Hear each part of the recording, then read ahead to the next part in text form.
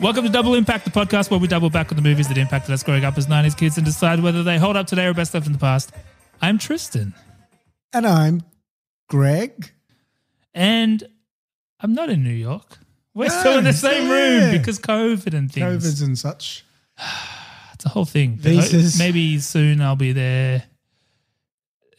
Soon.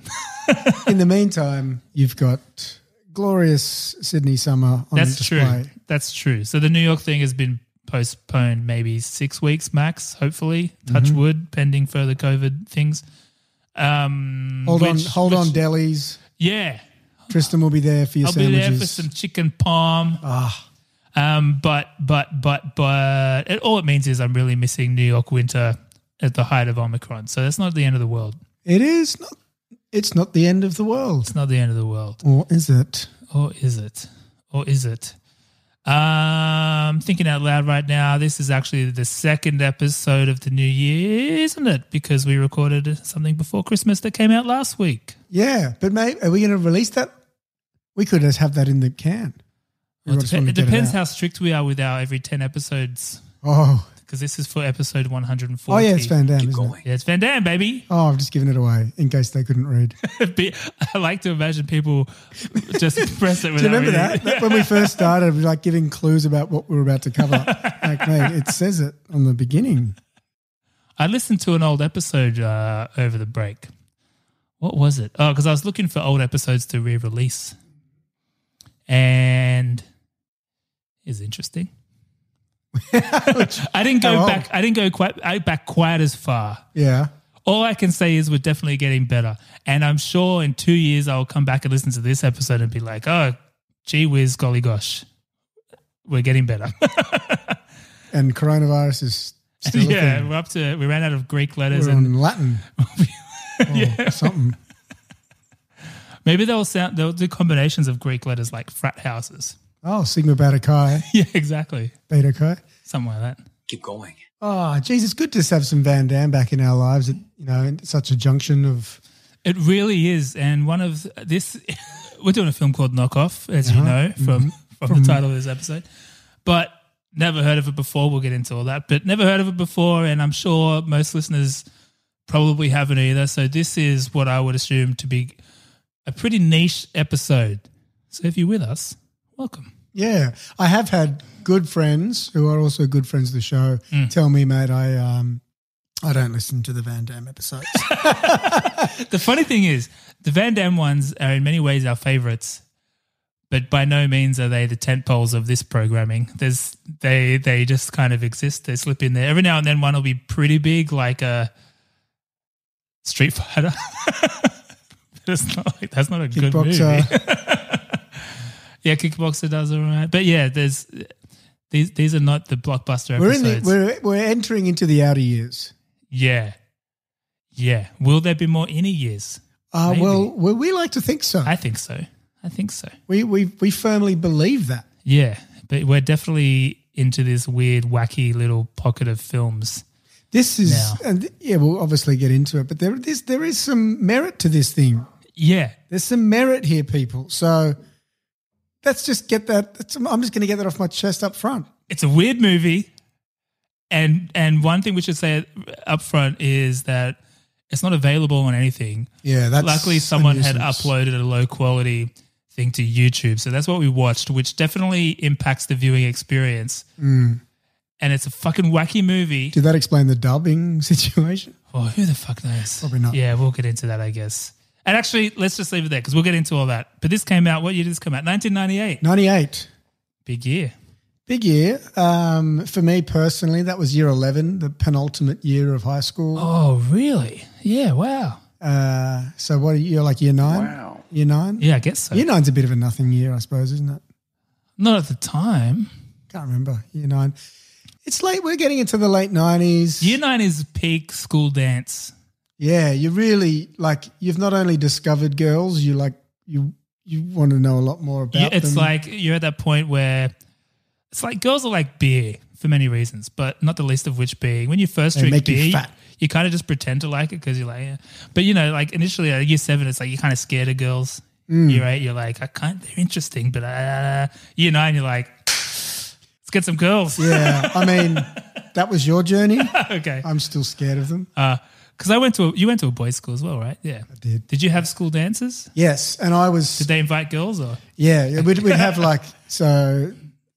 For the Sydney folk out there, we had like the Monty was like the main girl, and they'd have those dances. And I was quite scared of girls. I would refuse. I would politely say no to girls who asked me to dance and stuff like that. Really? Yes, such a loser. That's amazing. These girls came over to us one time and we were sitting down and these older girls came up and they had boobs. Yeah. Oh. And they were like sort of trying to make small talk. Yeah. And there was basically some girls there were just there to hook up, and guys obviously they were there to hook up and you just sort of like start dancing. And I remember seeing these people kiss. I'm like, is that what kissing looks like? That doesn't look like a movie. They were just like two faces locked together like a Simpsons kiss. You just, exactly. Because no one knows what they're doing. And man, I was like, I'm good. I would rather just tease people. So I remember these girls came over and they're like, oh, did you guys, and they're like trying to make small talk and they're like, what year are you? And we're like, year 8 or whatever it was. And they looked at each other and they're like, yeah, that'll do sort of thing. And they're like, honey, do you want to dance? And I was like, nah. And then they looked at each other like, what? I was like, no, I'm okay. And they're like, okay. And then just walked on to the next guys and got what they were looking for. That's so good. That was so lame. But eventually you got married. Yeah. Fate would have it. Yeah. It just took 30-something years. School dances were a big deal at ours. So who did you school dance with? Who were you? The rule was, which was very, in hindsight, well, at the time very exciting, but also in hindsight as an adult, just bizarre, any female could go. Oh. So it was any female from any school could go, but obviously only boys from our school could go. Oh, I like it. So I like those odds, right? That's a great idea. Yeah, it was like a spectacular scenario, really. There's no better scenario. Whose idea was that? It's genius. It's genius. It's bizarre, isn't it? But it was great. I mean, Cheltenham Girls was our main sister school, so it was probably they were the majority. But then we enhanced our private school girl strategy over the years. Tried to position ourselves as the bad boy public school types, which worked to a degree. And the school dances were awesome. And then I had to have my first we're a family podcast. Yeah, I think I had my first alcoholic beverage at school dance. And I thought I was drunk, but I wasn't even really drunk. It was just something someone had in a Sprite bottle. Yeah. And I remember rocket fuel being a little bit drunk, but because it was like probably the first any level of drunk I've been, I was like, whoa, I'm drunk, man. Yeah. You probably had like a fistful of snakes, Allen snakes as well. So yeah, exactly. Sugar high. Yeah. Couple of cans of Fanta. And it was just in the school hall. Oh, this is nostalgic. Anyway, Smoke Machine. Oh, yeah. Darude Sandstorm. Lights that's all up you on need. The Moby Dick. Yeah. And your coolest clothes. I remember I had a Nike visor hat and a polo shirt. I wore it in various positions throughout the evening. Good year. Gosh. Was that your member berry for the year, My School Dances? No. So strap in, people. It's a tenuous link. I was actually going to talk. So 1998, can you tell me who the sexiest man alive was? And it's not a year 9 Tristan Burrell. It's like Nick Nolte or something? It's one of those weird ones? He was one. Yeah. No, it was Harrison Ford. Yeah, okay. Fuck yeah. Every year, man. I mean, most years, right? Yeah. So, interestingly, because obviously the great Paul Rudd won last year, 2021. Yeah. At the tender age of 52, I think. Yeah, he'll win in another 20 years probably. He's probably got a few left in him, you'd have to say. Yeah. So it got me thinking, well, he wasn't that young. He was 52, but Harrison Ford was 56. Mm. There's a bit of a legacy of an older gentleman winning these things. Like Nolte. I don't know how old Nolte was. He probably wasn't that was. old then. He's old now. I can't remove that from my brain. Yeah, he's old now. Who's the oldest to ever win? Oh, let me have a guess. The dragon from The Last Dragon? I am the last one. In 1989, Sean Connery won. He was a couple of months shy of 60. Wow. maybe that's where he infamously told the world that it's okay to hit women if it's just keeping them in line. It's hard to Rest get his past soul. that. It is hard to get past it. Yeah. Richard Gere won it at 50. Yep. When was that? How old is he now? I think it was like maybe 1990. He's an inverse that's Paul wrong. Rudd because he's always looked about 50. Yeah. He's an early grey hairman. Yeah, he's dashing. Yeah. He also won in 1993 when they bent the rules a little bit and had Sexiest Couple Alive with Cindy Crawford, which I thought it was him and the gerbil. Sexiest Trio. There you go. Oh, I guess, it's part of him. Yeah. That's true. Yeah. Butthole. Yeah. I Symbiote. they didn't have any kids, did they? I don't think so. That's a shame. But did she? No, I'm thinking of that other supermodel. I was going to say Ed Burns, who's got a Richard Who's Gere he vibe. married to? Christy Turlington. Ed Burns over here. I'm Ed Burns. I make movies a bit like Woody Allen a little bit. But then I kind of disappeared. Who's that? Edward Burns. But who? But oh, that's you. That was good. That was my Edward Burns. I liked it. I thought it was someone else doing Edward Burns. Edward Burns. He was a cool guy. He was a cool guy. What happened to him? He Is he married around? Christy Turlington and doesn't leave the house anymore. Fair enough. She's like very beautiful. Yeah. So I think they're almost He like finished the game. He was like, all Yeah. right, final level complete. do his voice again.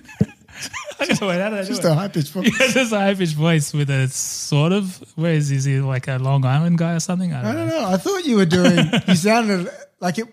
It wasn't one of your patented Was it a Wahlberg or something? accidental accent where you Yeah, do by adjacent. your adjacent impressions. Your Kermit is actually Ray Romano or vice versa. Yeah. Or Raphael. Raphael. Hey, bruh, I lost a sigh. That was my first attempt at Edward It Burns. was good. I'm into it. I thought you were Charlie from Always Sunny. Yeah, well, he's got the same voice. Yeah. Yeah, he kind of does. Yeah. I'm into it. Hmm. So just a closing comment on the whole thing. Yeah. Esquire, I was looking up, who are the sexiest women alive? Ah, okay. So people don't do that. Right. Apparently Esquire until about 2013, 2015. Oh, because where- there were the lists. They're the Is it a lists. list? Or there's both lists, I aren't don't they? know. Yeah, Yeah. they had the sexiest women alive. Yeah, that sounds familiar. They're a bit lighter on the they're a bit more ageist. It's all you could probably guess who they had. Just whoever just turned 18 or something stupid. Yeah, I think I don't think there was many. There wouldn't have been too many over 35. Yeah. It would have been Alyssa Milano one year, maybe like 2002 or something. Maybe, yeah. In my heart. Yeah. TikTok friend of the show. This sounds familiar as something I did pay attention to at the time. Because, we used to always get those magazines at work. Yeah, 'Cause- FHM. And Yeah, we used to get free magazines at work back in the day, Greg and I. And like all those men's mags that don't really exist, maybe they exist still, but we don't read them. And they would have all that kind of shit in there. There's nothing in those magazines. No, 10 tips to get abs. Yeah, and it's the opposite of what we told you last week. Yeah, Men's Health were notorious for conflicting guidance on health. Man, it changed every week. But with the sexiest band stuff, apparently, like you have to, you're Apply? involved in some sense. I don't know if it's apply or work with them. There's some agreement in place because I remember this for obvious reasons. After the When Bradley Cooper won, and he was like, "Man, obviously it's Ryan Gosling's year." There was, when Ryan Gosling really just suddenly was like the hot guy out of nowhere, and everyone, it was like he didn't win and he wasn't even in it. I don't think it. Apparently, he's like he didn't want to do it. So there's some kind of agreement thing. you got to be on board. Yeah, maybe you have to. I don't know if it's whether you have to. Surely they don't apply. Like it's not like an Oscar campaign. Surely I'm just reaching for my white wine. white wine. White wine. White wine. Oh, it was cocktail. When you said white wine before we started potting, I was like, what was the white wine joke? What was the white wine joke? Well, it's just like, it was like generic crowd yelling at Tom Cruise to make drinks, and he's like, white wine. White wine. White wine. Greg and I are drinking white wine. That's the subtext. White there. wine. Yeah. Summer here, people. It's summer. It's beautiful summer Sunday. Anyway, continue. Anyway, so that's kind of a wrap on that one. The only thing I would say is that I assume Sally Field got some sort of honourable mention every year, but I didn't see her name per se. I think she's definitely going to win yet to come. R.I.P. Betty White. Fuck, man. Top of the show. Man. I was like, so close to 100. She was about to have some kind of birthday special, which yeah, I think they're pushing ahead with. I assume like, I don't know what format it is. I was hoping maybe it was already recorded and maybe the tone shifts slightly now. But yeah, I believe that's the case. the tone wouldn't shift too much. It's still a celebration. It's not like, I love Betty White, but it's not like you're going to say gone too soon or something. Like she's had a good run. Yeah. It's a bit of a robbery. Yeah. 3 weeks. Well, yeah. Carol was like, she's 99. It's awesome. Like, yeah, but 3 weeks shy of, she's a centurion if there ever was one. She had just been interviewed and was slinging zinging. It's like something about, she made a joke about Ryan Reynolds having a crush on her or something, and it was good bands. Yeah, she's quite thirsty. She had like a long-standing gag. Like, is there anything you haven't done that you still want to do in Hollywood? And she'd always just say, Robert Redford. She's fucking funny, man. I just saw one clip because there's been lots of good clips going around. And hey, I've always said Golden Girls, great fucking show. Great show. Great show. But there's this clip circulating that apparently it was scripted to an extent, but you can kind of tell where it starts to go off the wall a little bit because everyone's just laughing, but they kept it in. You know, she used to tell these stories from back in St. Olaf or whatever, and they were just like fucking absurd. This is exactly what happened during the Great Herring War.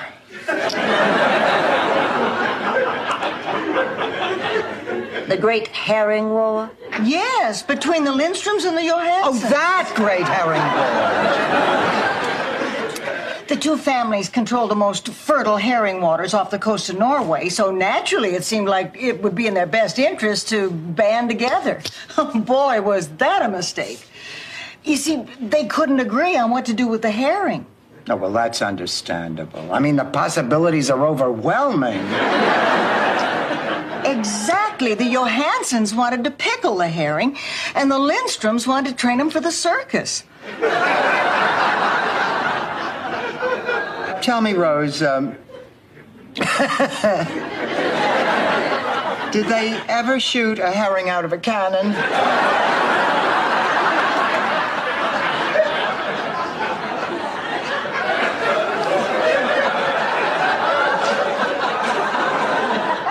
Only once. But they shot him into a tree. After that, no other herring would do it. They openly are laughing and keep asking her questions about this story and just yes-anding each other. Good. And she just keeps going. And it's fucking great. Who knows how recently that happened, because I don't know when we're going live with these episodes, but who knows? R.I.P. R.I.P. One of the greats. 80 years in television. It's absurd. Fuck, man. And quite a pioneer back in the day. She was like the first female producer for TV. Really? Oh, there's a bunch of things she'd done that women just weren't doing at the time or weren't allowed to do. She was actually quite the pioneer. We sort of just take her as this cultural artifact almost that makes us smile. But she actually did a whole lot more than just turn up and be a pretty face with a few zingers. She pushed the boat out. And right up until the end, because it's not like she disappeared for a while and then she passes away and it's like, oh, yeah, okay. Yeah. Like I said, I'm pretty sure she was on a talk show like last week. Yeah. Just still doing her thing. When did she do SNL? I don't know. Maybe a decade ago or less. I don't know. Good question. She must have had a cameo or something. She hosted. Yeah, but even more, like, surely it can't be that long since she's been on it in some capacity. Yeah. R.I.P. Betty. Betty, we love you. Mm-hmm. Oh. So 98. 98, big year for all kinds of things. Big year for trying to get to know girls. Big year for sexiest men alive. Who was it? Harrison Ford. Big year for Harrison Ford. Yeah. You have his earring then? Probably not. Well, I was thinking maybe was that the second time he won, did you say? Oh, no, that's Richard Rashad Gede. Wondering if the earring might have been part of the comeback. Phase 2. Strange. It's a strange little earring you wear. Sticking with it. Good on him. Big year for movies too. Yeah. Armageddon. I'm getting a list from you right now. Oh, God. Saving Private Ryan. Saving Ryan's Privates. There it is. Godzilla. What do you got with that one? Godzilla. Something About Mary, Bug's Life. There's many more. Deep Impact, Dr. Dolittle, Wild Things. Oh. Fuck, that's one of those movies I forgot we did. We've done that many episodes now that we forget some. Yeah. I remember that one, though. Mr. Lombardo. Strange film, that one. Strange film. Speaking of strange films, it's also the year of Knockoff.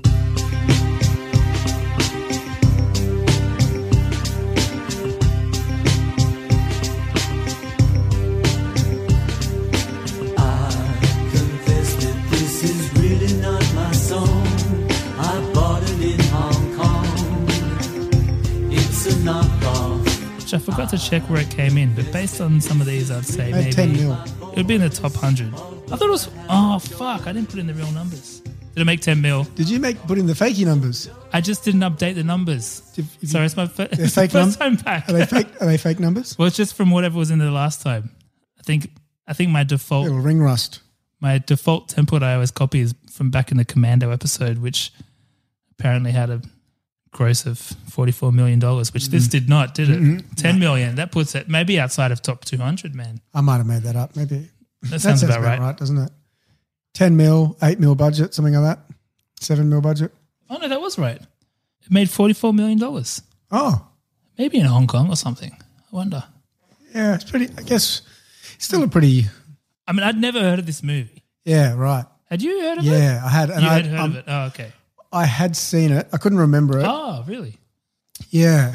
But I feel like I didn't watch it in 98 or 99. Like I don't know when I watched it. But yeah, I had seen it and I didn't like it. And I will talk more about it later, but it felt like it's a different take for JC. It's a different. Yeah.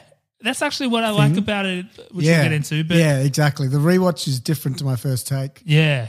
But I didn't like that he was sliding around, him getting dragged by cables when he's sliding around between ship crates. And I'm like, oh, this is a bit OTT. Yeah, yeah. Wasn't used to it. Didn't know what it was trying to do. Didn't like it. Yeah, yeah. I think if I had watched it then, I would not have been interested either, I think. But now you kind of see more what it's trying. Well, we'll get into it. Yeah, but I think now as an adult, you're like, oh, I see what was attempted here. Yeah, exactly.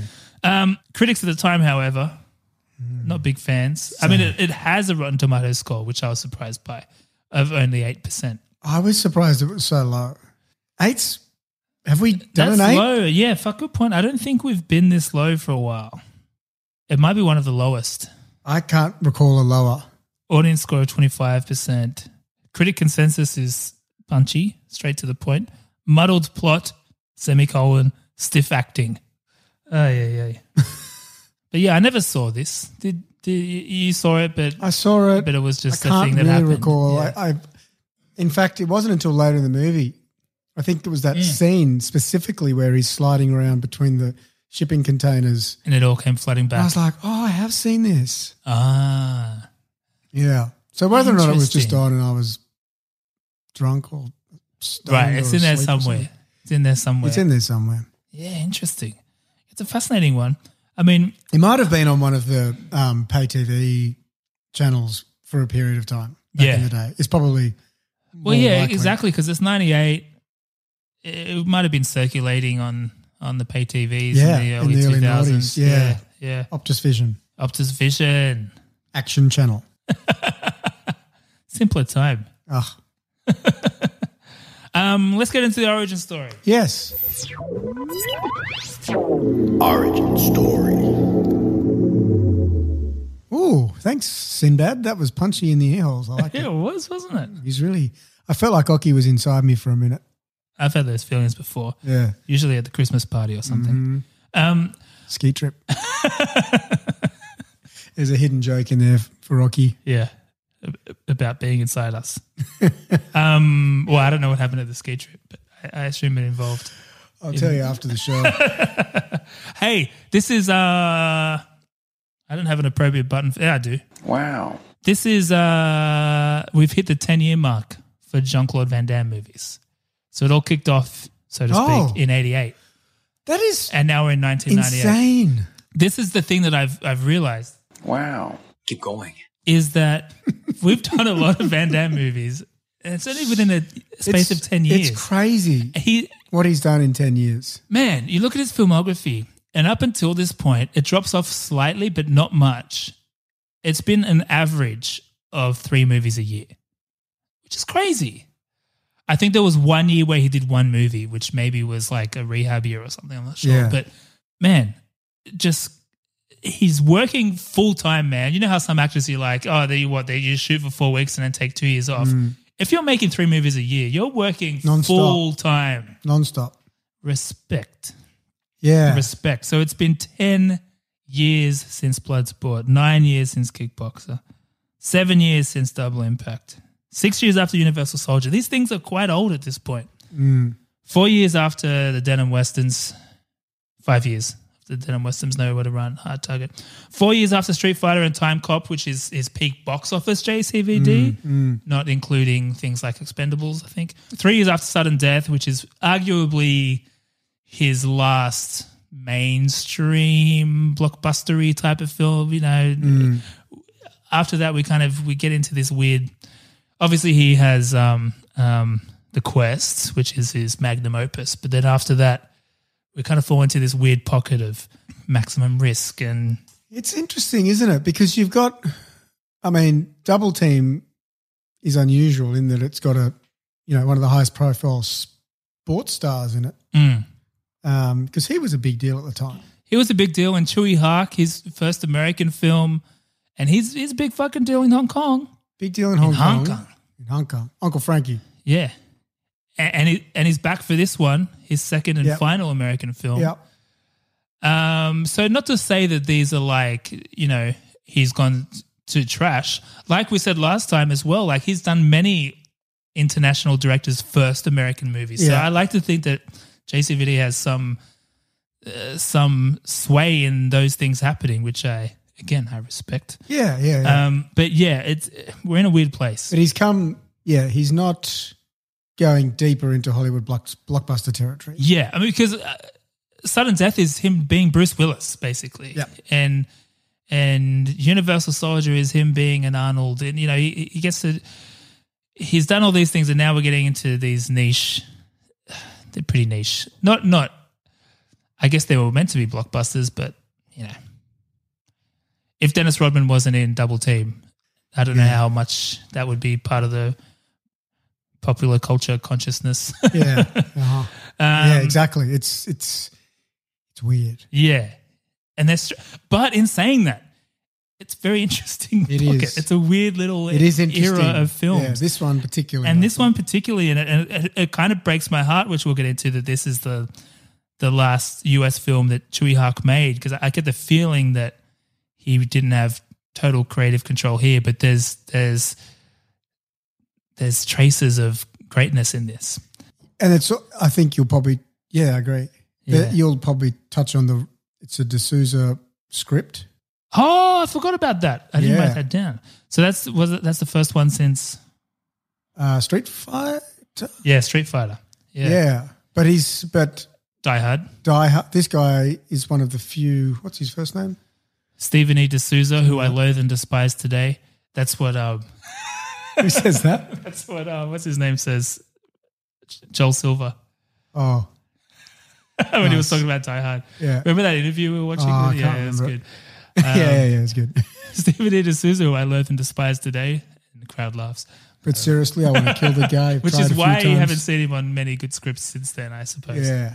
Well, he's one of the few, according to Wiki, one of the few script writers in Hollywood or the world who's netted over like a couple of billion. His films that he's written have netted, some total of billions of box office. Oh, there's some great stat that I'm underrepresenting right now. But he's obviously Die Hard, and there's a raft of others. A raft. There's a raft, maybe a barge. Oh, Maybe like a kibbutz. Yeah.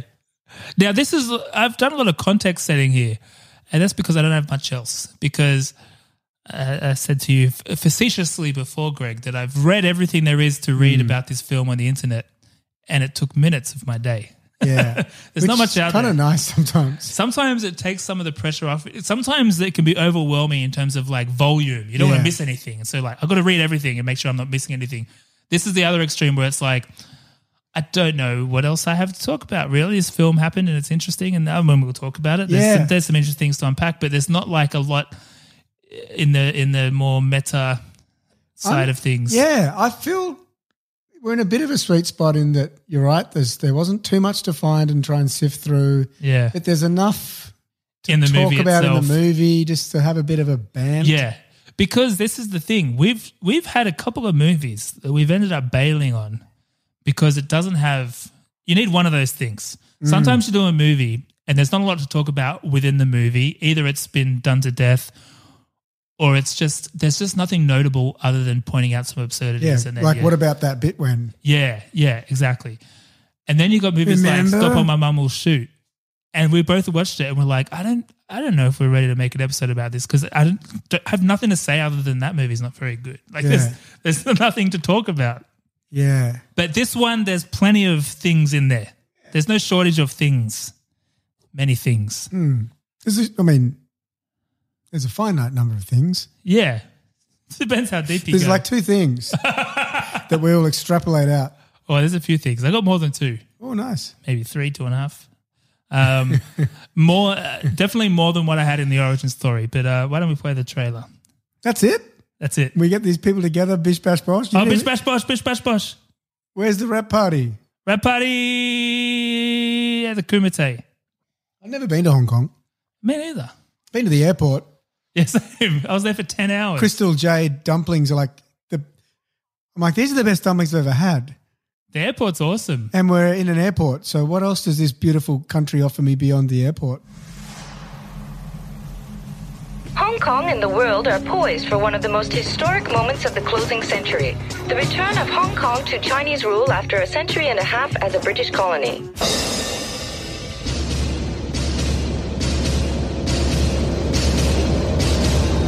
On the streets of Hong Kong, a war is raging between the criminals who rule the city and the terrorists who threaten the world.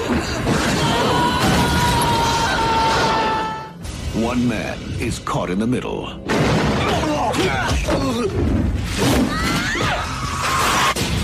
And he'll need all the help he can get. She's a cop? You didn't tell me she was a cop. Let's go! So you're a spy, huh? We work for the government! We're CIA! That's not a battery. That's a state-of-the-art explosive device. They can target anywhere they want. And they're going to put these bombs into clock radios, stereos, even children's toys.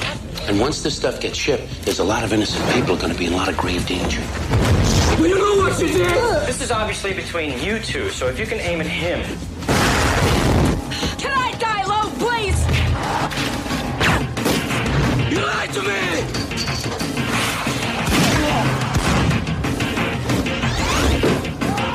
We send a detonation signal. Goodbye, Yellow Brick Road.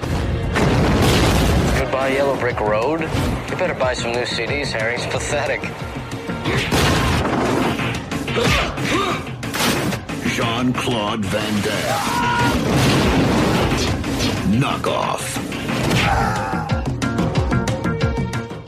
So I hadn't watched that trailer, and that's a good pitch, man. Sometimes the beauty of watching these JCVD movies that you hadn't seen before is it's like discovering a new Beatles song. You know, it's like, oh, there's one I haven't seen, and this is great. You're going with no. But that trailer would have been helpful just to even get the premise. Yeah, because it took me about an hour to realize what was. Yeah, I'm still. Actually, that's not a bad segue because you got to tell us what happened in this movie on Wiki, and it helped a lot. Yeah, I actually had to go back and read it because I was like, at certain points I was rewinding it just to make sure and then I just let it flow, and I read the plot synopsis after. Me too. I was like, it really helped. There were Russians? Oh, Jesus. Yeah, the Russian. We're going to talk about that. Yeah. Okay. Okay. Leo gets. Okay, so JC is back in Hong Kong reprising his role as Alex Oh. Wagner, importer-exporter. Well, I thought this is closes out the Hong Kong Underworld trilogy. Bloodsport, Double Impact, Police Cops. Police Cops. But he's got a new haircut. He's gone from a slick back to a slick forward Caesar vibe. It's a little now. It's a bit now. It works. Yeah. I would say he was tagging Clooney at the time. Yes. Who was sort of the owner of that style, you'd have to say. Yeah. This guy's not, his name's Marcus. Yeah. He's not quite as cool as Alex. You know, he's not as badass, really. Cooler than Chad. Definitely cooler than Chad. He's still a cool guy. So there's some Russians trying to get some baby dolls that are really bombs. They're like kids' toys, but they're bombs. Yeah. They got this green mist when they explode. Yeah. That like happens at the Hellfire beginning. in Game of Thrones. Yeah, that's what Carol said. Yeah. I'm glad you said it, so I don't have to give her credit. She doesn't listen anymore. We're safe. Yeah, wives don't listen. That's why I went so deep on school dances. Yeah. Yeah. Me too. I wouldn't be telling you that. For opposite reasons. Correct. Who are you? You lame. So there's these Russians that are like periphery Russians. So Marcus and his business partner Rob Schneider, a.k.a. Tommy Hendricks, they get a visit from their global business partner at V6 Jeans, which V6, I guess that's meant to be diesel. Is that what they're doing there? Oh, that's good. I was wondering that. I was like, V6. Like, is this some kind of motor vehicle analogy that I'm not I think it's But diesel. Yeah, I think it's diesel. Yeah. And 90s were big for designer jeans. They were. I've had plenty of pairs of diesels in my time. I never had diesels. Diesels were a good jean. I think I went straight from Keppers to nudies. Wow. No, I think there were like some Lee? Quicksilver years. You must in have there had or some something. Lee in there. Yeah, I think I had some Lee. Lee were good jeans. I think I had some Levi's in there. Levi's are still. Yeah.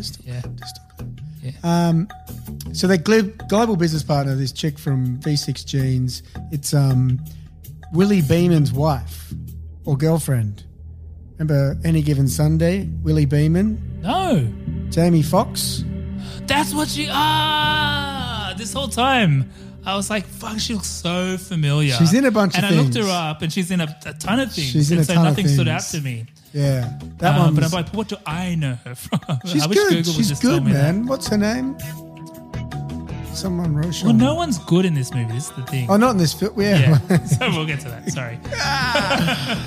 Okay, so so she's like, there's been knockoffs coming out of the factory that you've been managing, right? Did she look at the camera when she said knockoffs? She should have. She says... Sorry, I'm interrupting a lot of... Fine. We're freestyle. How do I put the music in after when I keep interrupting? I do this every time. I edit the episode and I put the music in for your plot synopsis. Yeah. And every time I interrupt, it ruins the music. Oh, does it? Well, it's like, do I keep the music going? Do I fade it out Just for a keep bit the while we music going. sidebar? Then do I bring it back in as you get, it's a lot of thought that goes into that. Just leave it playing. No one cares. I care. Okay. Okay. All right, so you with me? You get what's happening. The business partner's going, there's been knockoffs coming out of the factory So that far, you've much been clearer than the film, yeah. running. It's $5 million cost to V6. Yeah. That's on you, pal. Yeah. Pals. Tommy Hendricks and Marcus Aurelius. Yes. It's probably appropriate with the Caesar cut, right? Not bad. Fuck, that's interesting because you touched on one of my recasties. George Clooney? No. Marcus Aurelius. Isn't that Gladiator? Yeah. Yeah. Russell Crowe? Yeah, it's one of my recasties. Yeah. Yeah. He's never made a recaster yet. I know, right? Alex. I Googled. It's so dumb. It's like no one's top of mind. I had to Google actors. I can't remember. I've done recastings for 2000s and for now. And so I had to Google actors that were big in the 2000s. I always have generic searches of actors. Yeah.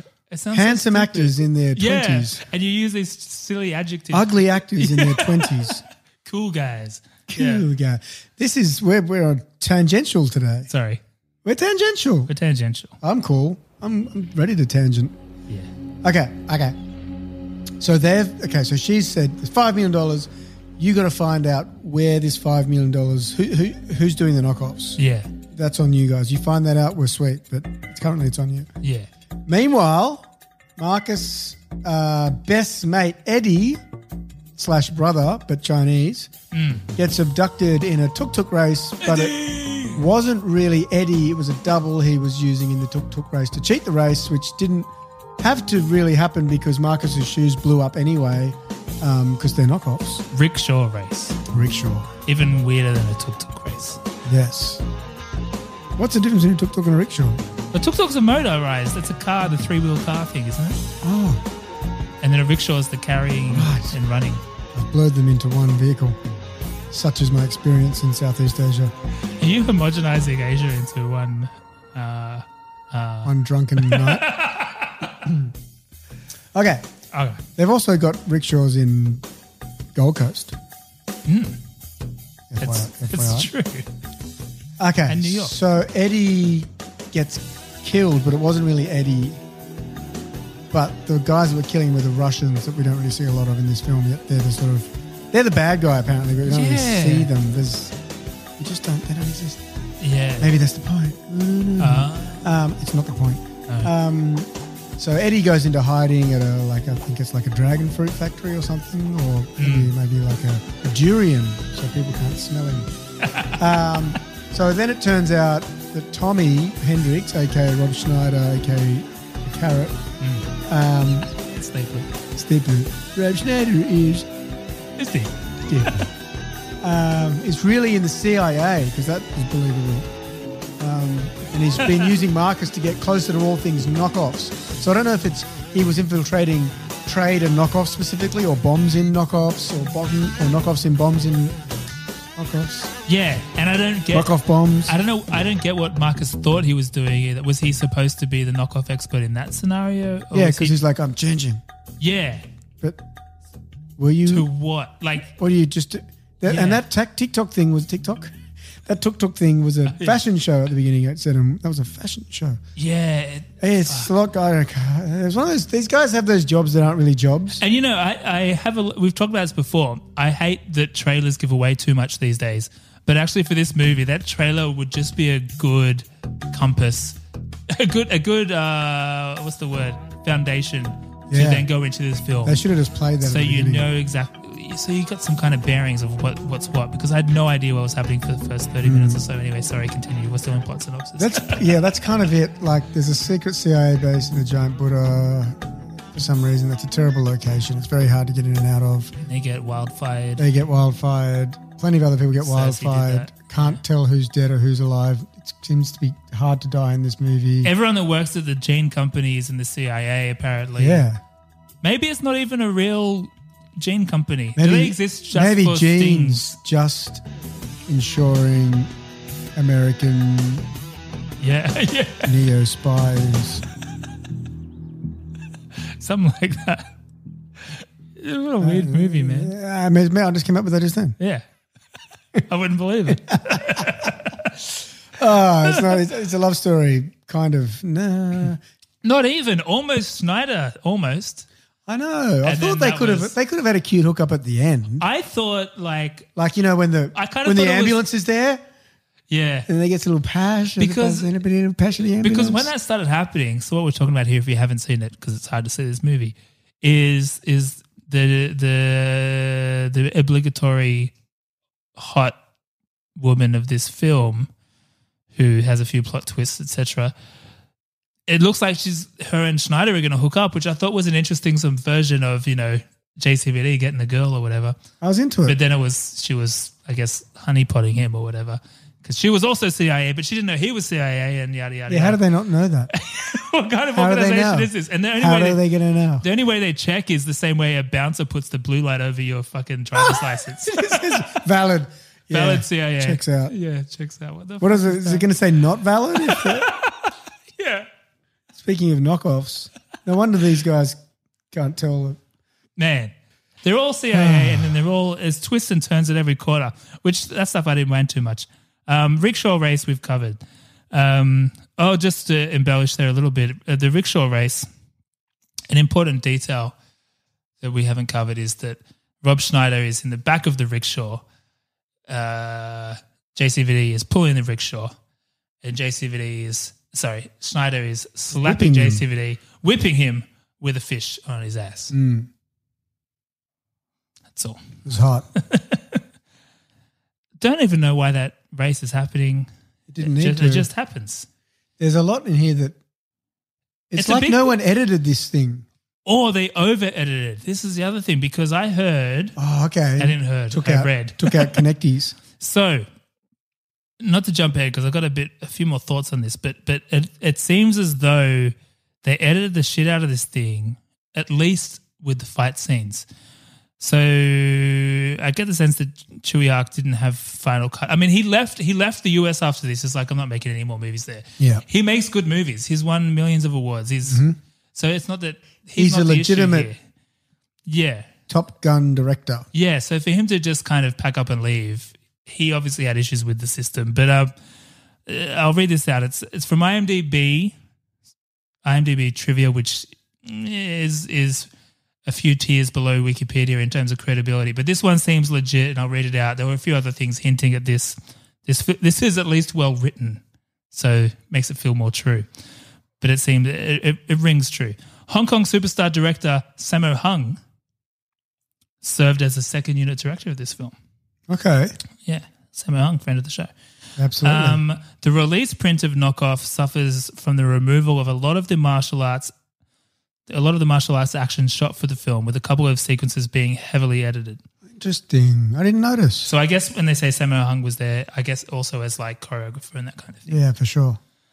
The final battle between Jean-Claude Van Damme's character and Australian actor / stuntman Michael Miller is less than half of the action shot for their fight, and upon careful viewing, you can pick up the fact that... Is that the guy with the glasses? I think so. The fact that it all got a bit muddy towards the end for me. I don't have great recall of all these things.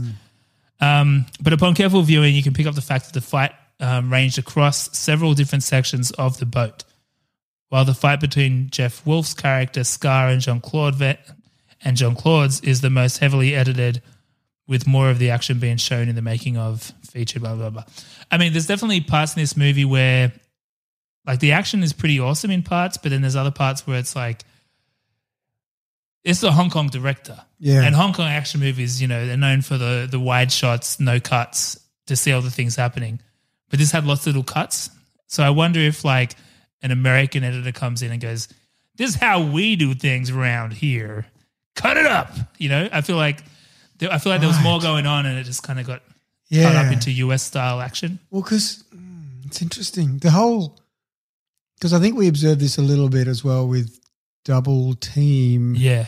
There was some, I don't want to criticize him because he's obviously amazing. Yeah. It felt like there was some John Woo wannabe attempts at some zoomy, closey. Well, they came up together, so I wondered to what extent one is his thing versus their thing. I think with both of them, though, if you were judging both of these guys just on their Jean-Claude Van Damme American films of the era, they both seem like they're not very good directors. So I think there's something else at play here, which is probably just not letting them have full control, do their thing. Yeah. And so who knows? Maybe, I don't know how the timeline works out, but maybe at this point, John Woo had blown up and they're like, yeah, Hong Kong guy, do more John Woo stuff. Maybe. Yeah. Well, when was Face Off? 97, It must have been. Yeah, exactly. Yeah, must have been.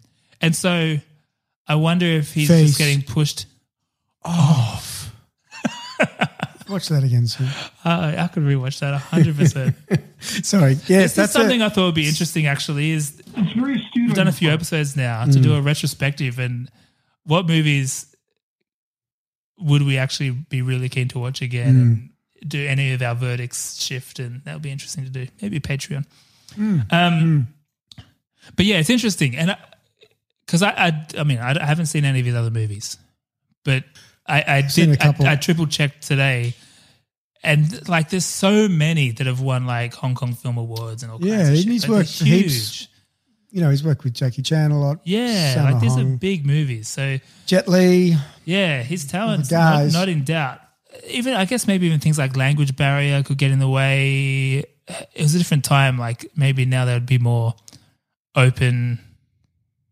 Like Hollywood might be more open to like actually letting him do his thing versus that's an interesting point. Versus trying to Americanize it. Yeah, I don't know. It's interesting. I like to think so. Yeah, because even like with Shang-Chi, like that was obviously still pretty Western, but in terms of the action in that movie, it was an Asian director. Yeah, but I think American Asian. But they did do the long takes and actually showed the fighting, and it wasn't just cut every second and the old comical see someone flip and then stand up in front of the camera like that was me the whole time. Like they're actually doing stuff. Yeah. Which was impressive. So I guess. And also speaking of the language, the art of subtitling. Yeah.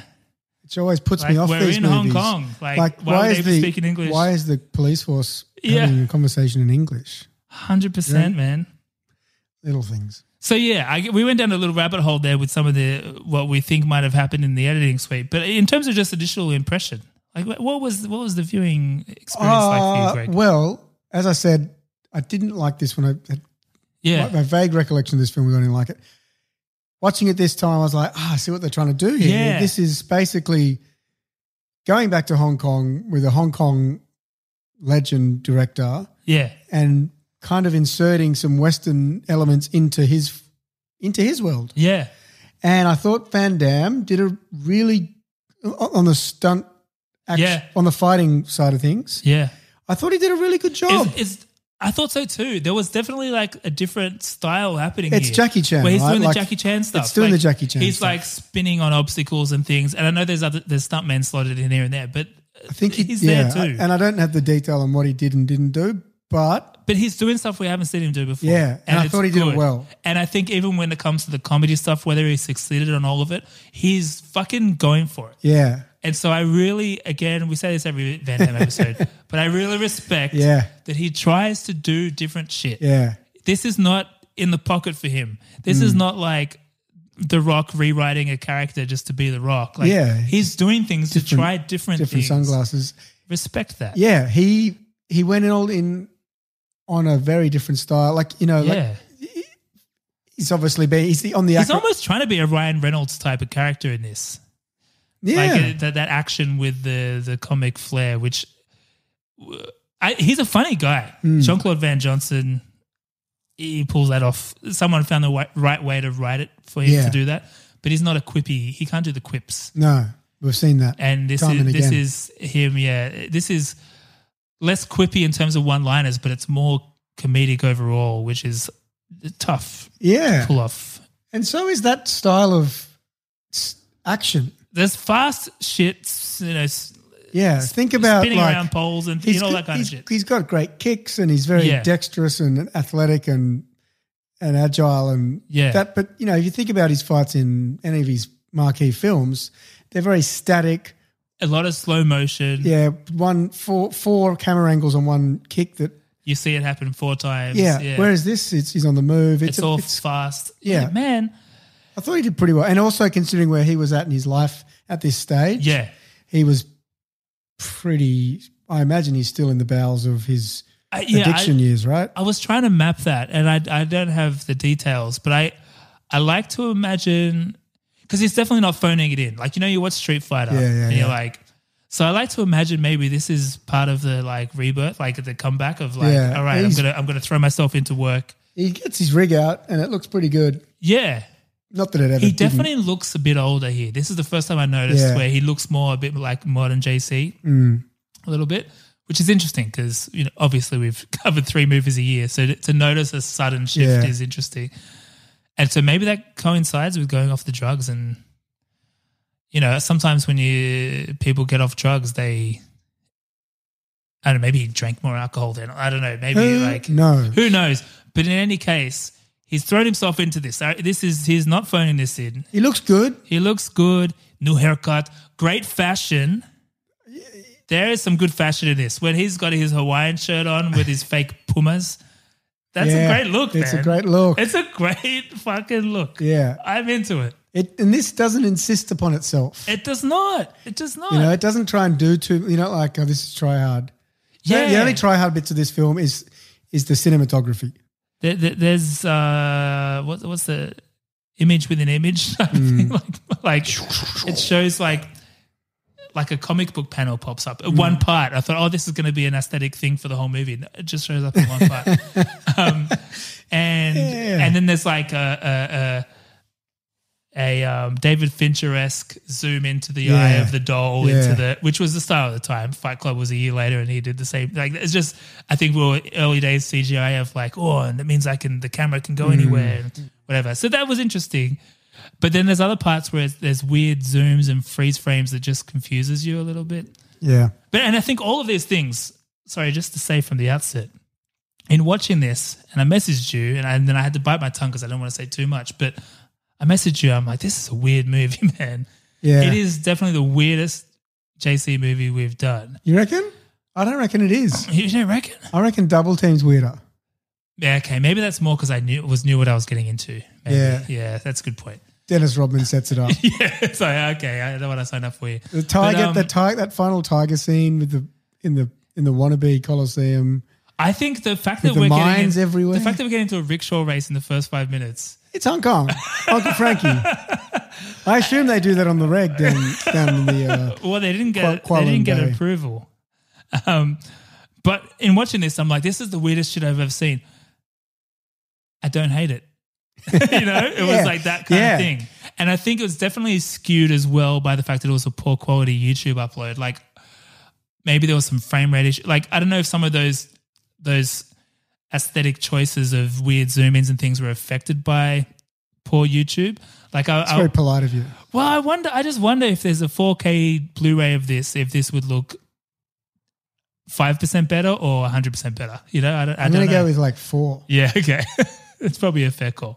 You could pretty like the critic score said, you could pretty confidently say on depending on your criteria, this could be one of the worst JC movies or one of the best, because on the one hand, for one of the worst is that it doesn't necessarily succeed at everything it's trying to do, but it's trying to do a lot more than what most JC movies are doing. It's aspiring to like, it's almost like, it's so close to being like a Shane Black style masterpiece of action comedy. Yeah. The comedy mostly doesn't land.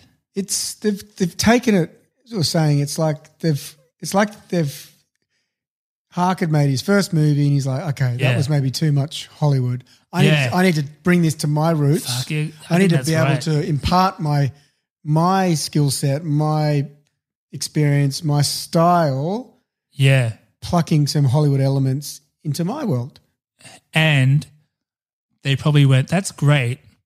Now let us edit it. Yeah. And fucked it. Yeah. And it's not everyone can do that style. And I think, as I say, JC had a good crack at it. Yeah. And maybe you dial back. Maybe you don't have Rob Schneider in there. Maybe you have Jackie Chan but Jackie probably wouldn't be that role, but I don't know, bad example maybe, but I don't know, maybe there's... At that timing, I don't know, that might have been a good crossover moment. This could have been Rush Hour before Rush Hour. Yeah. Because when was Rush Hour? Maybe the same time. Turns out Rush Hour was the right option. Yeah. Well, maybe only because Jackie Chan was in it. I don't know. Knock off 4. Yeah. Well, it's interesting as well because you've got people like Paul Sorvino in here. Yeah. He's legit. He's a great actor. We know him. We love him. Friend of the show. Love his daughter. In many ways. Love his daughter. Love all the Capulets or Montagues, whichever one he is. And I don't know. Even he comes across as not being a competent actor in this. Yeah. And I wonder if they redubbed the whole thing or something. And again, maybe this like a... It was a dubbing issue. I'm speculating a lot on the edit here, but I wonder if there's something here where they just that everyone has to go back in and redo their lines, because so many... The chick, all her stuff comes across real weird. Schneider's stuff comes across real weird. JC's comes across a bit weird anyway, but like Sorvino's in there and it's like it doesn't have the gravitas or anything. Yeah. It feels a shame. weird. There's something off. There's something off, yeah. And it's stuff that we're not in the industry. So we just look at these things as viewers and we try and add a critical eye, but there's a lot that we don't understand. And when we Like most things, we don't understand much. A couple of guys over here.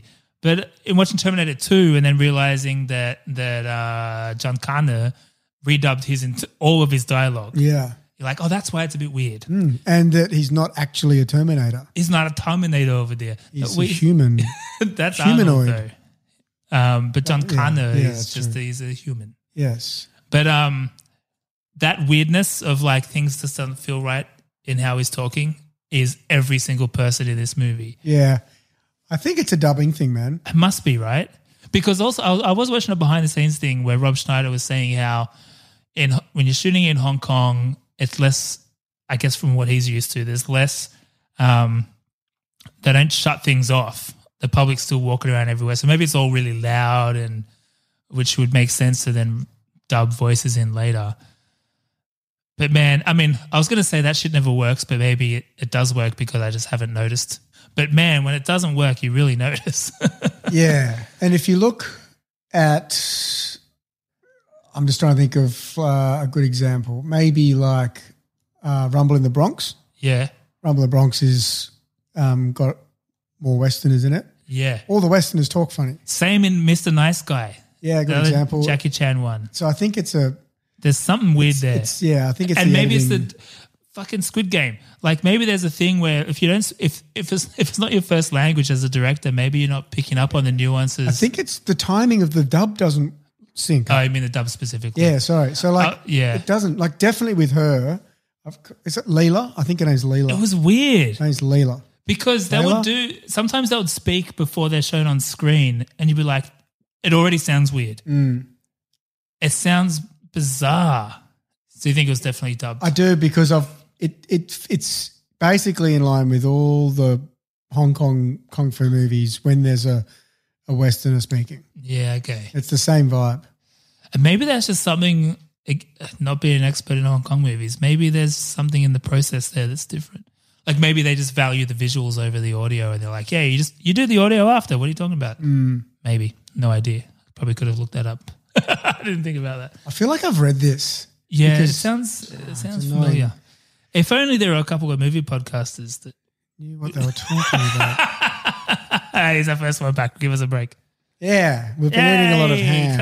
Come on. I'm mostly ham at this point. Oh, we can't talk about knockoff, Greg, without talking about knockoffs in general.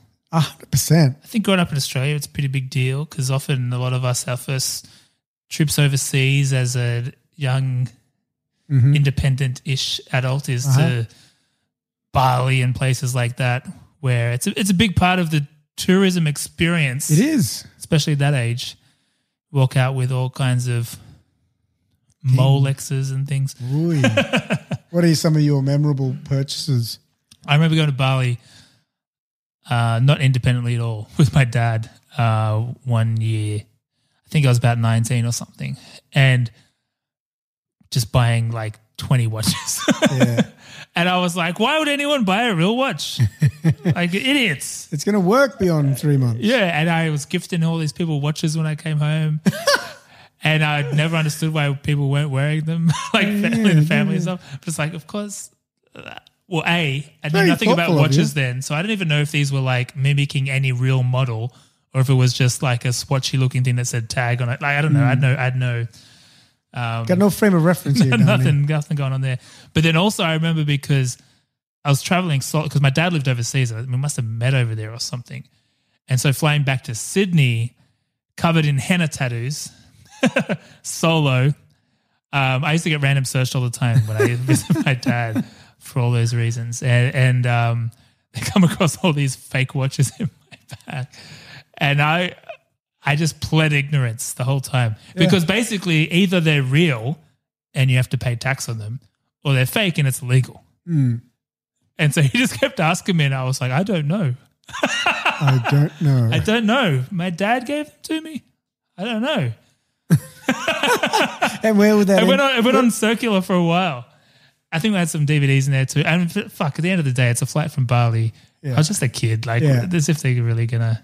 He was cool in the end. He was like, just fuck it out. If they're experienced enough, they're going to work out the kind of thing they're looking for is not you. Yeah, they were hoping to find drugs on me, I think.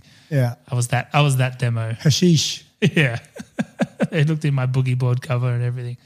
Obviously and then not. Singapore. I think I mentioned before on the pod when I was a kid, my dad lived in Singapore. And so I remember when I was a kid going to Singapore, there was a lot more of that stuff there. And so I remember going shopping with my dad and you go into these places and they'll take you into a back room. And they looked, from the memory of a 6-year-old child, they looked pretty legit. And my dad he'd never admitted which watches were fake or anything. And I guess they probably were all fake. But his point was, if you can't tell, then what does it matter? Yeah. And we're both watch guys now, relatively. Probably you more than me. But now I really would never want to wear a fake watch. I don't know if that's just the watch companies have won in that sense or... Well, they certainly haven't because it's a fucking massive industry. So knockoffs, counterfeit products in general is huge. So it's funny when we think about it and kind of... It feels old to us. As you've just highlighted, it was kind of like for an era of when you maybe couldn't have access to some of the luxury items, but you still liked the idea of the name and so on and so forth. But the reality is that counterfeiting products as an industry is the biggest criminal revenue, I guess, model in the world. So more money is generated out of counterfeit products than drugs, than human trafficking. Is this like to the point where I may have a counterfeit product and not know? Well, that's a whole nother bit to it. So like my V6 jeans are real though, right? Have you tried to rip them? Well, they exploded once. Yeah, that means they're fake. If your clothes explode, it means they're fake. In this film, that's the tell. We may not have mentioned that. Oh no, we did. Explosions, wildfire. Yeah. So what was fascinating? So counterfeit extends. So we talk about luxury items. That's usually where our heads go to. Yeah. When you think counterfeit, you think watches, you think maybe even shoes. Yeah. It's crazy, man. Like, so counterfeit products extend into like pharmaceuticals. There is a huge amount of counterfeit like placebos? Well, I think they're not placebos in the sense that there's stuff in there. Well, maybe in varying degrees. Some of them are less, they're not as safe. Some of them have random shit in there to supplement other areas. Kind of like when someone might buy drugs. There's been bits and pieces added. Interesting. It makes up to 7% of world trade, which is pretty significant. And isn't there total world trade? I'm pretty sure I've heard things like, and again, I don't know this for sure, so maybe I'm a bit ignorant here, but aren't there like pretty openly fake Apple stores in China and shit? Like I'd always heard. I'm not sure about the storefronts. E-commerce has been a boom for it as well. Of course. Because back in the day, like you were saying, we would go to Bali or you go to Thailand and part of the experience was buying a Patek that was $100 that looked great. Yeah. Even Game Boy games, that was a big one. Yeah. DVDs, obviously. First time in Singapore in those days, that was the Game Boy era. And you could buy like 25 games in one in Singapore that would have like Mario and all these other games in one cartridge that cost $30. Yeah, the all-in-ones. That's so right. I guess it was illegal. I guess it was technically counterfeit. Yeah. But it seemed to be a lot looser there at the time because then going back, because my dad lived in Singapore twice, once as a little kid and then once as basically an adult. And by the time I went there as an adult, that stuff wasn't there anymore. So I don't know what the deal was there. Or maybe I just wasn't getting access anymore. Evolved.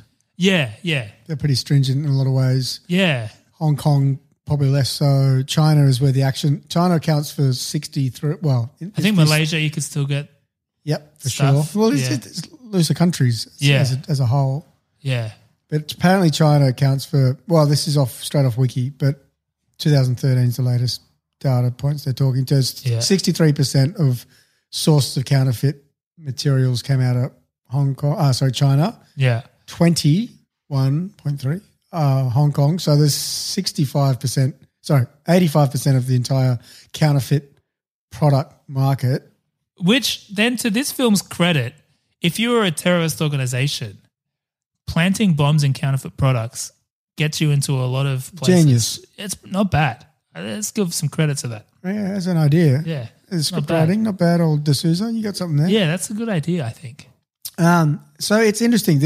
I'll touch on a couple of other interesting points that came up. E-commerce has been a bonanza for counterfeit. Yeah. Because, as you say, we used to have to go to Southeast Asia or wherever to get these products, whereas now you can just buy them online. I get served ads on Instagram by companies selling knockoff Yeezys and stuff. Yeah. And there's, I guess, like micro versions of this too, because everyone that came to us making our merch, initially we were like, well, we'll just sell JCVD TVs and stuff. TVs. Yeah. T-shirts. And then we found, that's technically illegal. But then you go on Etsy and there's all these people that it's definitely not officially licensed product. Yeah, I don't. And so I guess all of that is at least dotted line to counterfeit products. Definitely.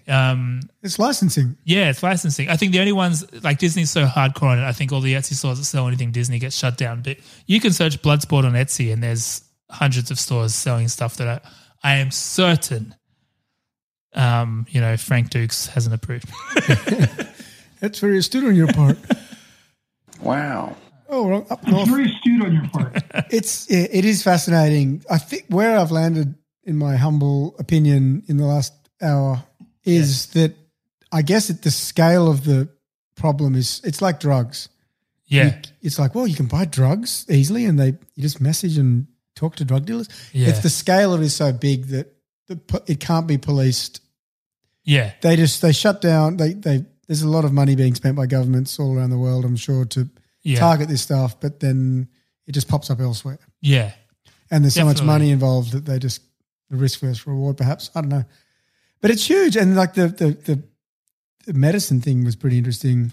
That's crazy. Apparently India are leading that. That's fascinating. That's a little bit scary, but at least I guess they're not placebos. That's the silver lining.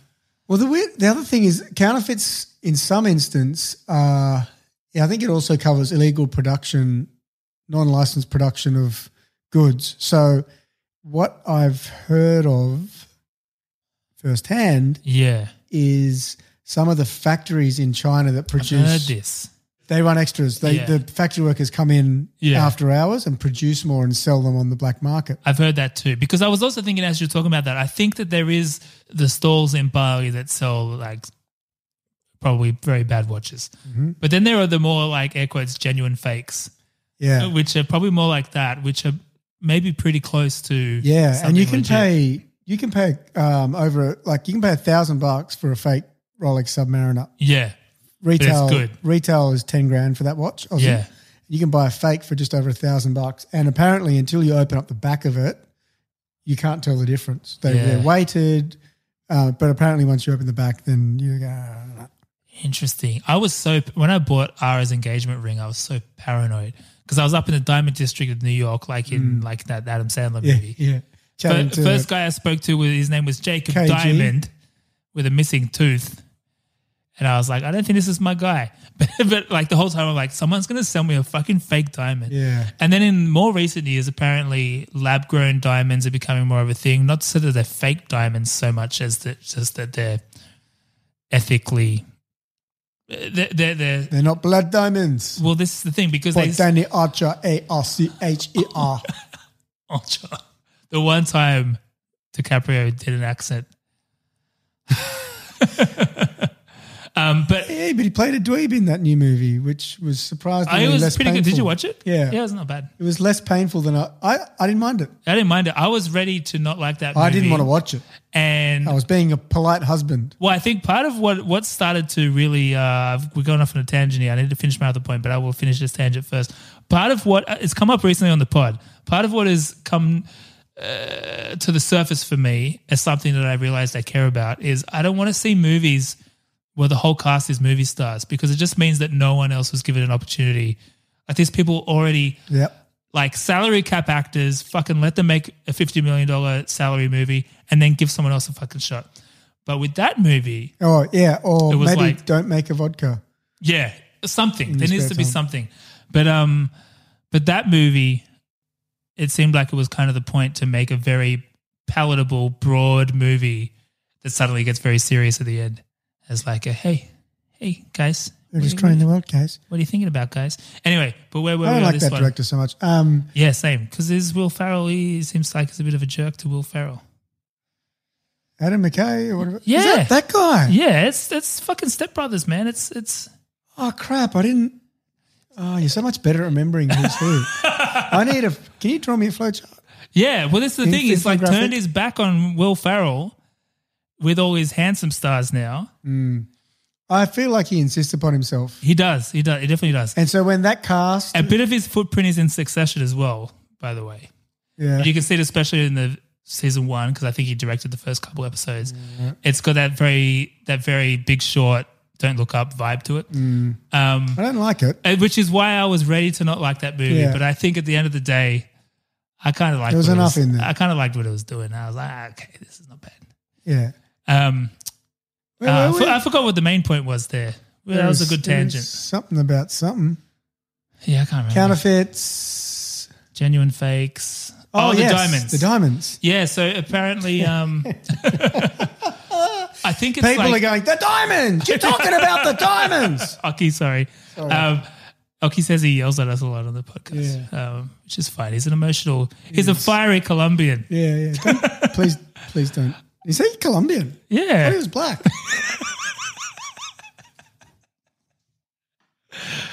Yeah, that's Sinbad.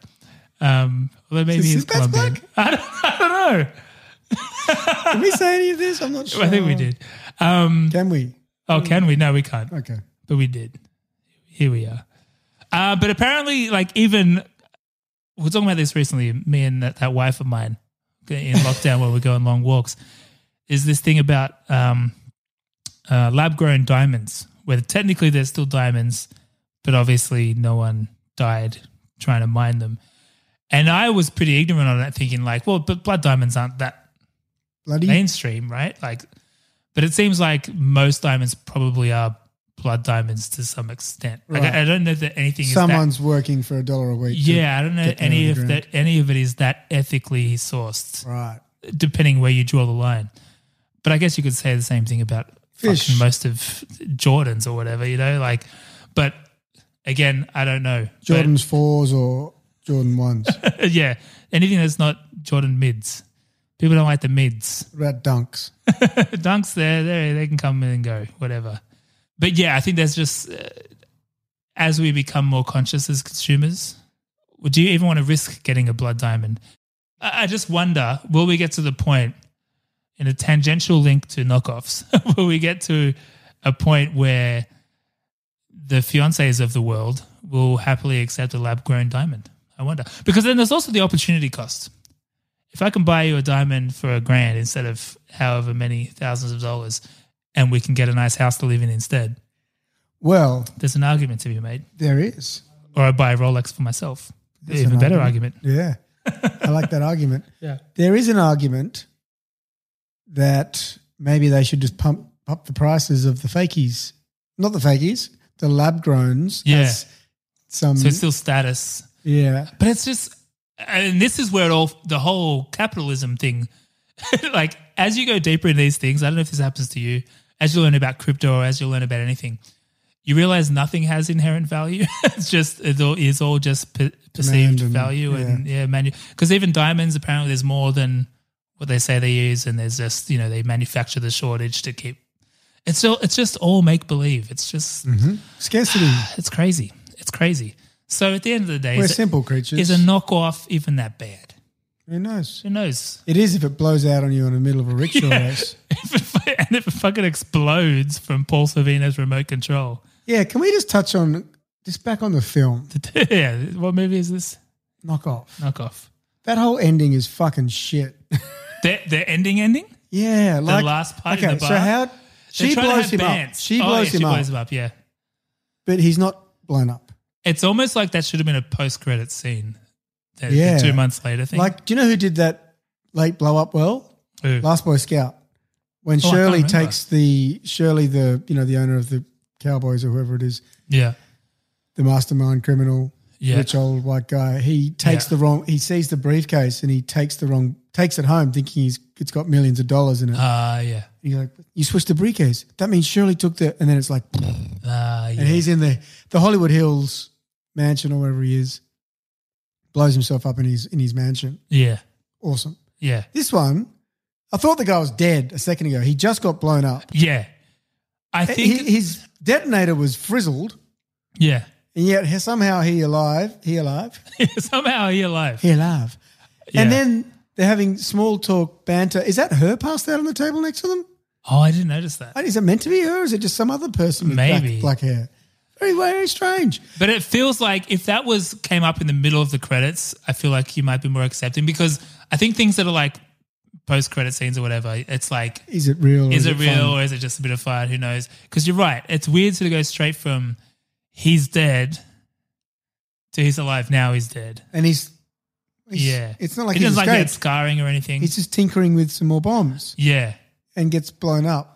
Why is the detonator setting off it doesn't make any sense. It doesn't make much sense. And also, they've blown up a building in downtown Hong Kong. Yeah, and they didn't He's not notice. going to be the only person in that building. Oh, yeah. Let alone the surrounding Well, area. this is before movies became more conscious of those things. You know how now every Marvel movie or whatever has to account for everybody, the civilians. Well, I think that's called the Austin Powers effect. Austin Powers, yeah, the henchman. The henchman. Where's Daddy? But that whole final scene, genius.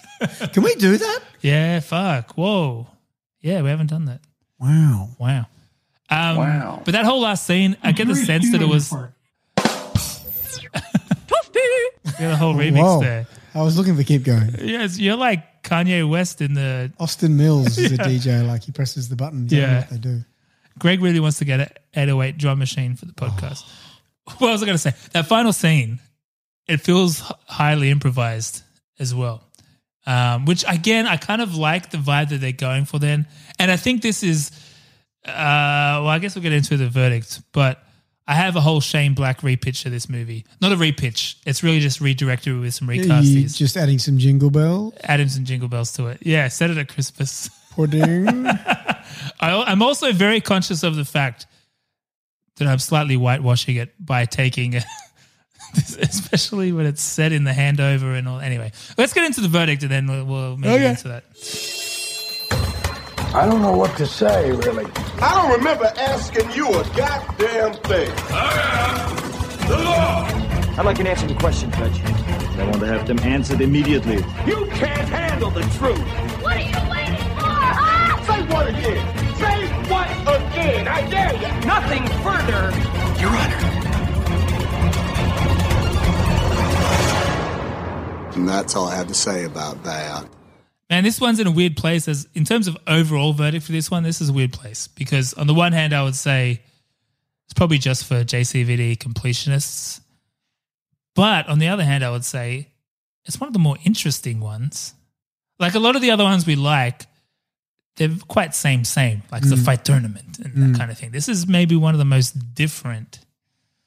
I would say I'm going to watch this again. I'll put it that way. I'm definitely going to watch this again at some point. Maybe when it's available to stream in higher than 480p or whatever it was. I wasn't bored watching this movie and I was intrigued. Yeah, I was aware. Yeah. Would you have Rob Schneider in it again? That's something I forgot to say, actually. I think I would. Only because I think this thing of Schneider in Lat Pack movies might be best use of Schneider.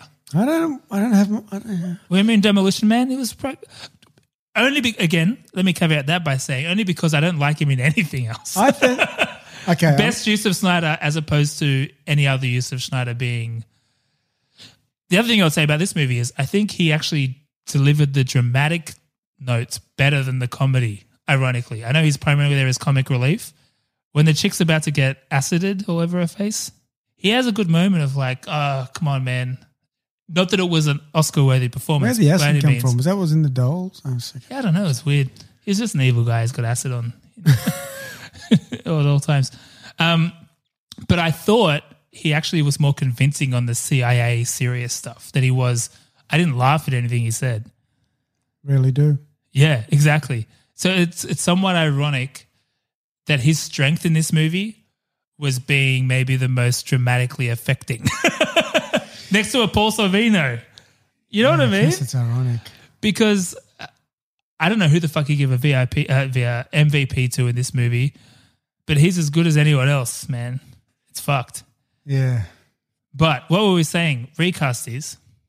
I've got a read directory. So it's basically the same movie. And I'm very conscious. I only realized this towards the end where I'm very conscious of a movie set in Hong Kong by a Hong Kong director, set in the handover from UK back to China, that I'm saying, what if we got a white guy to direct? But I feel like tonality-wise, action married with this bantery, quippy humor, a Shane Black picture would do this nicely. And you're right, set it at Christmas. Why the fuck not? Jingle Bell Rock goes in there at some point, maybe the closing credits. And I mean, ideally you do it with JCVD. I think we've said before, for a JCVD comeback, who's the director we'd want him in the capable hands of? And I think Shane Black has come up a few times. There's obviously the Tarantino type of thing, but whatever. That might be more of a Dolph Lundgren thing, I think. But for JCVD, he's very capable with a lot of the humor in the right hands. And Shane Black might be those hands. But if I was recasting this based on this being a Shane Black picture made today, I would say... Keep going. Kevin Hart and Colin Farrell. Kevin Hart as Rob Schneider. Oh, okay. Because he can turn on a dime on the dramatic a little bit too. Can he? Enough. If he's being comic relief and then flip, I'm actually a CIA agent, I could see him being relatively serious on that. And Colin Farrell's done Shane Black stuff before, I believe, right? Kiss, Kiss, Bang, Bang? Well, then I also had those guys. Well, that's not Colin Farrell, is it? No, but I had Robert Downey Jr. and Val Kilmer. Is that Kiss, Kiss, Bang, Bang? Oh, Robert Downey Jr. and... Val Kilmer? Yeah. Yeah. I had Val Kilmer in there too. Because I also thought if it was early 2000s, I'd maybe put a Joey Pants in there and Val Kilmer. But that one was harder to crack.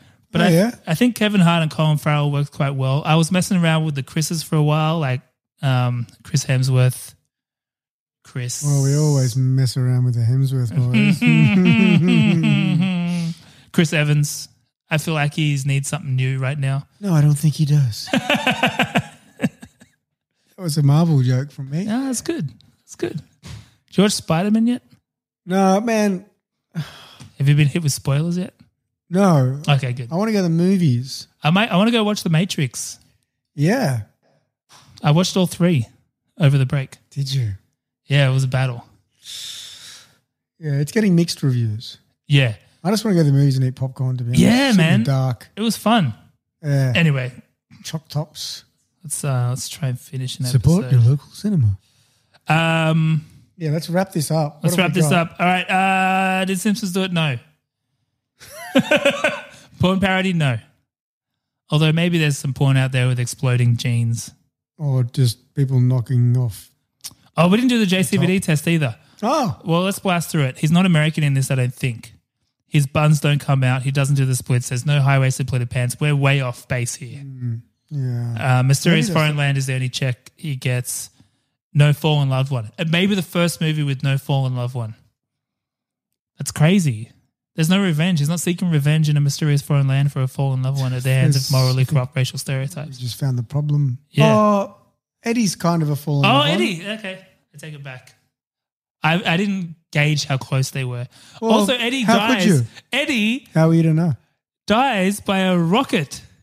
He gets rocketed across into a... Who are these Russians? They're still out there, man. It's the most subtle use of Russian bad guys I've ever seen. Yeah. Anyway, back to our normal thing.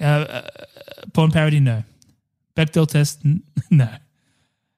Although she was a pretty good female character and a woman of color, which is pretty good for the time. I think it's not a Bechdel pass, obviously. She's not there as just a passive accessory. She's not a love interest at all. Yeah, I think she's a character at least. Yeah.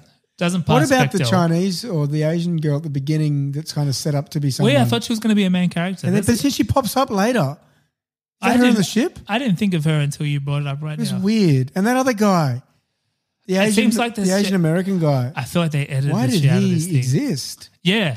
And because it He was just so keeps poor popping quality. up and saving the day. Yeah, and I couldn't gauge who he was exactly. And because it was poor quality on the YouTube, but in that first scene, I was like, is that Chow Yun Fat? And I knew he wasn't in it, so I was like, "Mate, is this a cameo, like a It's strange. homage, like some kind of nod that we're in Hong Kong?" And it was some other guy. Anyway, FX test, almost. There's stuff I like from an FX point of view in here. Yeah. The green fire and stuff is kind of cool. I didn't like the green fire. Oh, you didn't like that? No. I did like the fight sequences. I thought they were refreshing for Van Damme to be trying this new style. It's fast. There's no slow-mo kicks. There's no Yeah, you're right. It is new. It could have been better. It wasn't. But it was pretty. I thought it was a good crack. Maybe they need to release the Chewie cut. Oh, big time! Yeah, it could be a good movie. Release the Springfield 2.